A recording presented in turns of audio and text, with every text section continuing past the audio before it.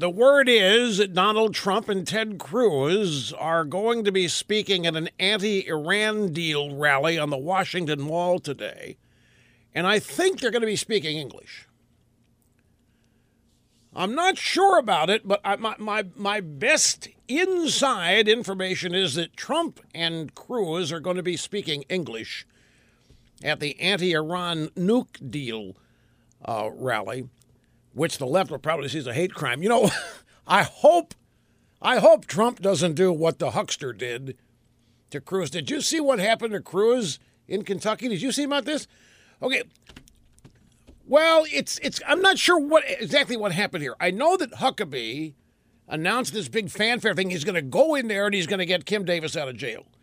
And he even promised to serve her jail time if that's what it took. And then, correct me if I'm wrong here, after all of that, then Cruz said he was going to join. Okay, so it was not a joint decision by Huckabee and Cruz. It was Huckabee decided to go in on his own. And then Cruz, you know what's a good idea? I think I'll go there too. It's a good solidarity move. Okay, so that happened. But something strange also happened. When they secured the release of Kim Davis, there's a big press conference with her lawyer and there's Huckabee, and there's no Cruz. They go, well, where's Cruz? Cruz there. And they shut the Cruz is off to the side. One of Huckabee's security people would not let Cruz on the stage.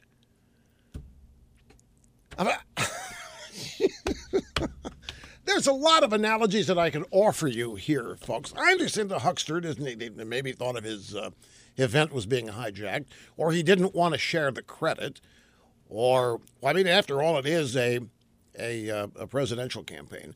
So I'm hoping here that Trump lets Cruz on the stage at the anti-Iran nuke deal rally. Actually, I think this might be Cruz's deal that Trump is joining. Doesn't matter. I'm just joking. They, of course, will both be there. Did you see what else Trump did? Trump sent a letter to Jeff Zucker at CNN. I have. I was holding it moments ago, my formerly nicotine-stained fingers, a copy of the letter. And here's the upshot of it. Trump starts out by saying to Jeff Zucker, who's the CEO of CNN, I understand you've been selling ads at $5,000 per minute. Now, if that's true, then, and by the way, that would jibe. I mean, they don't have any audience. They really, $5,000 a minute for a national cable news network? If that's true, well, then no wonder they've got advertising. That's a steal deal. $5,000 a minute for a so-called national network. Anyway, Trump said, I have heard, because of the upcoming Republican debate and me, that you are now charging $200,000 a minute for commercial time. So Trump sends Zucker a letter claiming he's charging up from $5,000 to $200,000, and Trump claims credit for it. This is clearly because of me, just like Fox News' debate ratings, 24 million plus, were because of me. Trump said, I don't want the money, but I think you should donate this money to veterans groups. Why should you profit? This is my interpretation. These words are not in the letter.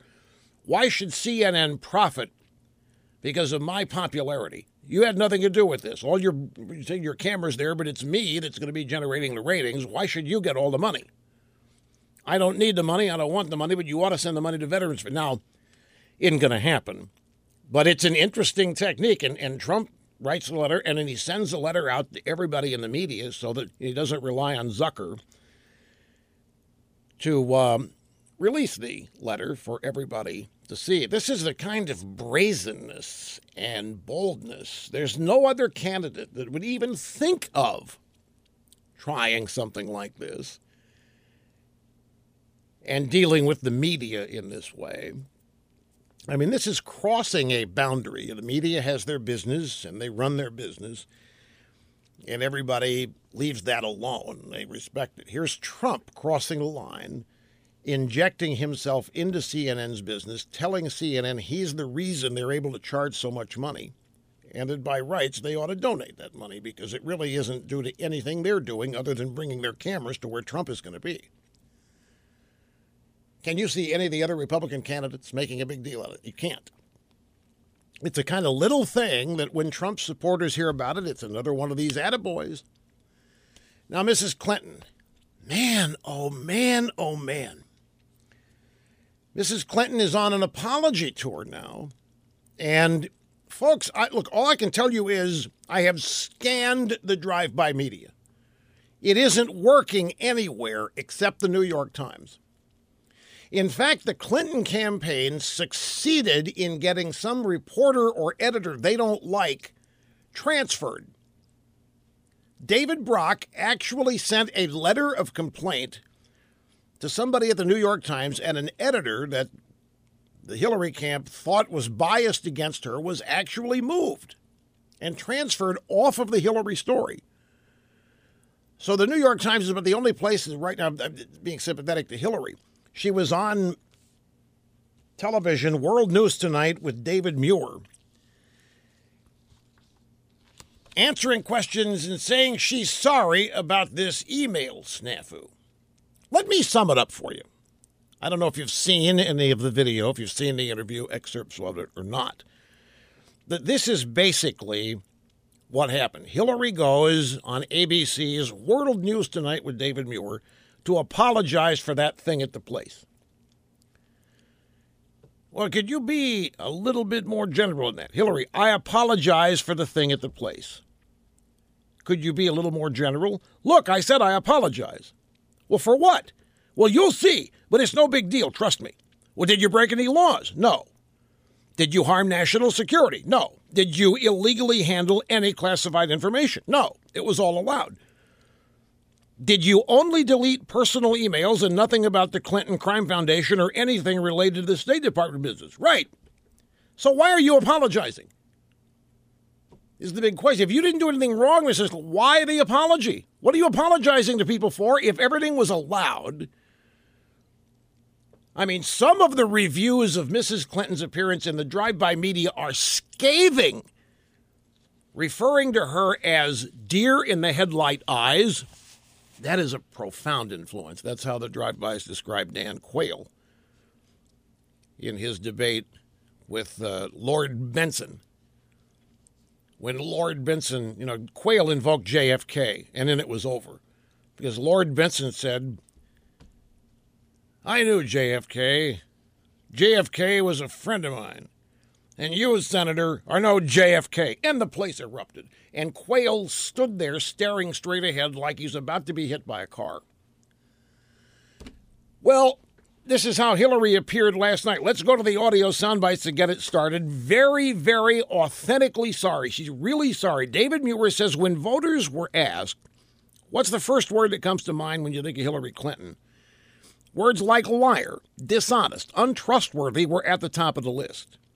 Does this tell you that your original explanation about the private server, that you did it to carry one phone out of convenience, that all this did not sit well with the American people? In retrospect, certainly, as I look back at it now, even though it was allowed, I should have used two accounts, one for personal, one for work-related emails. That was a mistake. I'm sorry about that. I take responsibility. Can you be any less sincere? Good grief. We have a ban on it over at MSNBC, but I understand that they just roasted Mrs. Clinton over it. Everybody. Mika Brzezinski just was relentless in attacking her. I think maybe she doesn't like Hillary anyway. Scarborough, the whole cast of this Morning Joe show apparently just ripped her and this entire interview to shreds. I'll tell you what, Cookie, since I have let the cat out of the bag, let's have a temporary lifting of the ban. And why don't you go listen to some excerpts of that from MSNBC this morning, MSNBC, if you were rolling on it. And you tell me if it's as bad as the people I'm reading about it say it is for Hillary. But this, in retrospect, certainly as I look back at it now, even though it was allowed, I should have used two accounts, one for personal. Easy to conclude here. Mrs. Clinton just resents the heck out of having to do this. One of her advisors, or a series of them, have told her she's got to do this. they've got to somehow they've got to plug the hole in the dike. They got to do something here because it's just leaking all over the place, and she's got to stop the bleeding. And she doesn't want to do this. This is beneath her. She doesn't think she owes anybody an explanation, even if what she did was illegal. She's Hillary Clinton. She's permitted. She's allowed.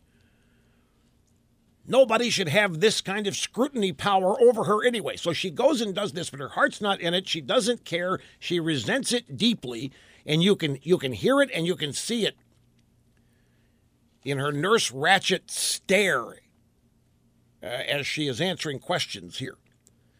Then Muir said, well, look, I want to know, in your most private of moments, is there ever an instance when you ask yourself, why am I doing this again? Yes, of course, because it really is hard. My mother had a terrible childhood. She was abandoned by her parents. She was rejected by her grandparents. Get the violins she was here, working folks. as a housemaid at the age of 14. And she told me every day, you've got to get up and fight for what you believe in, no matter how hard it is. Right on. And I think about her a lot.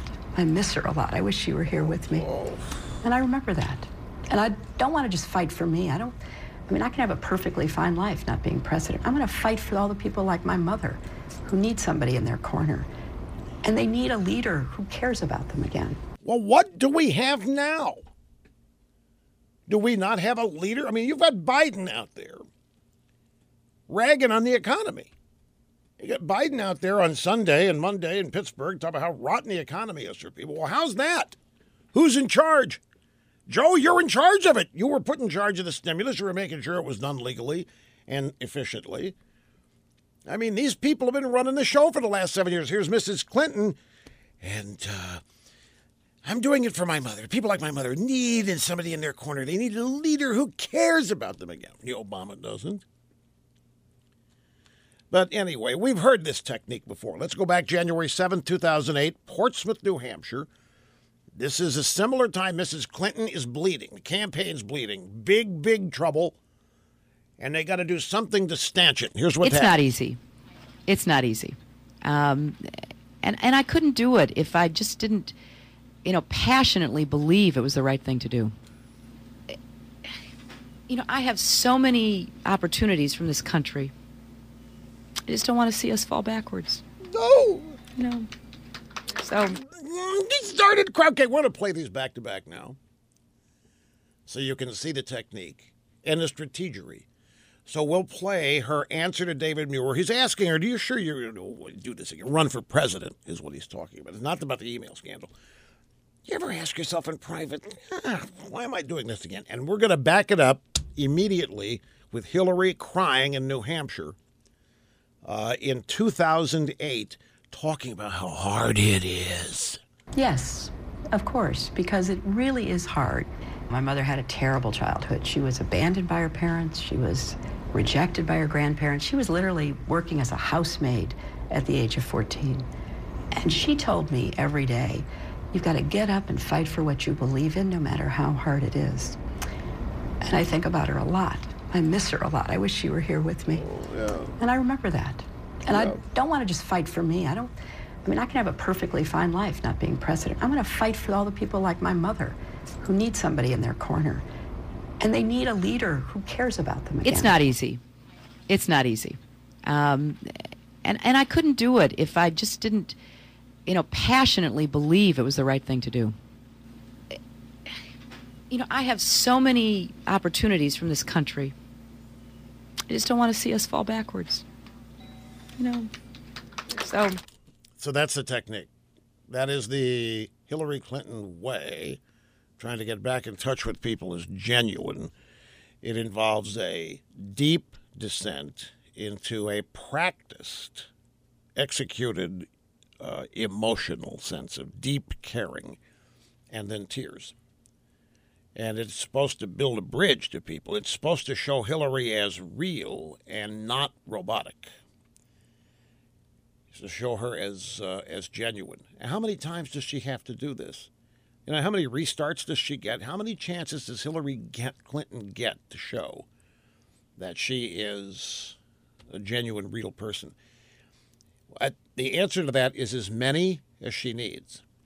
That's the deal. The drive-by media, she's it. She's going to get as many do-overs as it takes. You might remember it was the 2004 presidential campaign. It was John Kerry, who, by the way, served in Vietnam, and George W. Bush, who was running for re-election.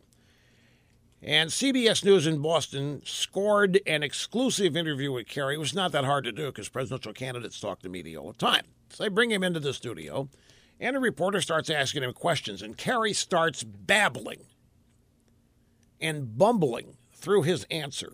And it's embarrassing. It's senseless. It doesn't make sense from sentence to sentence. So the reporter calls a halt. Senator Kerry, this is not working. Would you like to try this again? And they did it again, and they went with take two. Kerry got as many chances as he needed. Now, interestingly, that did not happen to Teddy Kennedy. In 1980, Ted Kennedy was seeking the Democrat Party nomination away from Jim Carter. The Democrat Party was in distress over what Carter had done to the economy in the Democrat Party. So Ted Kennedy says, I'm going to run for president. Being a Kennedy, he thought that's all he had to do. Just say he was going to run, throw his hat in the ring. Roger Mudd, CBS News, so why do you want to be president? Mary Jo, no, a neck brace. He had no answer. It doomed his chances. He did not get a do-over. He's the only one.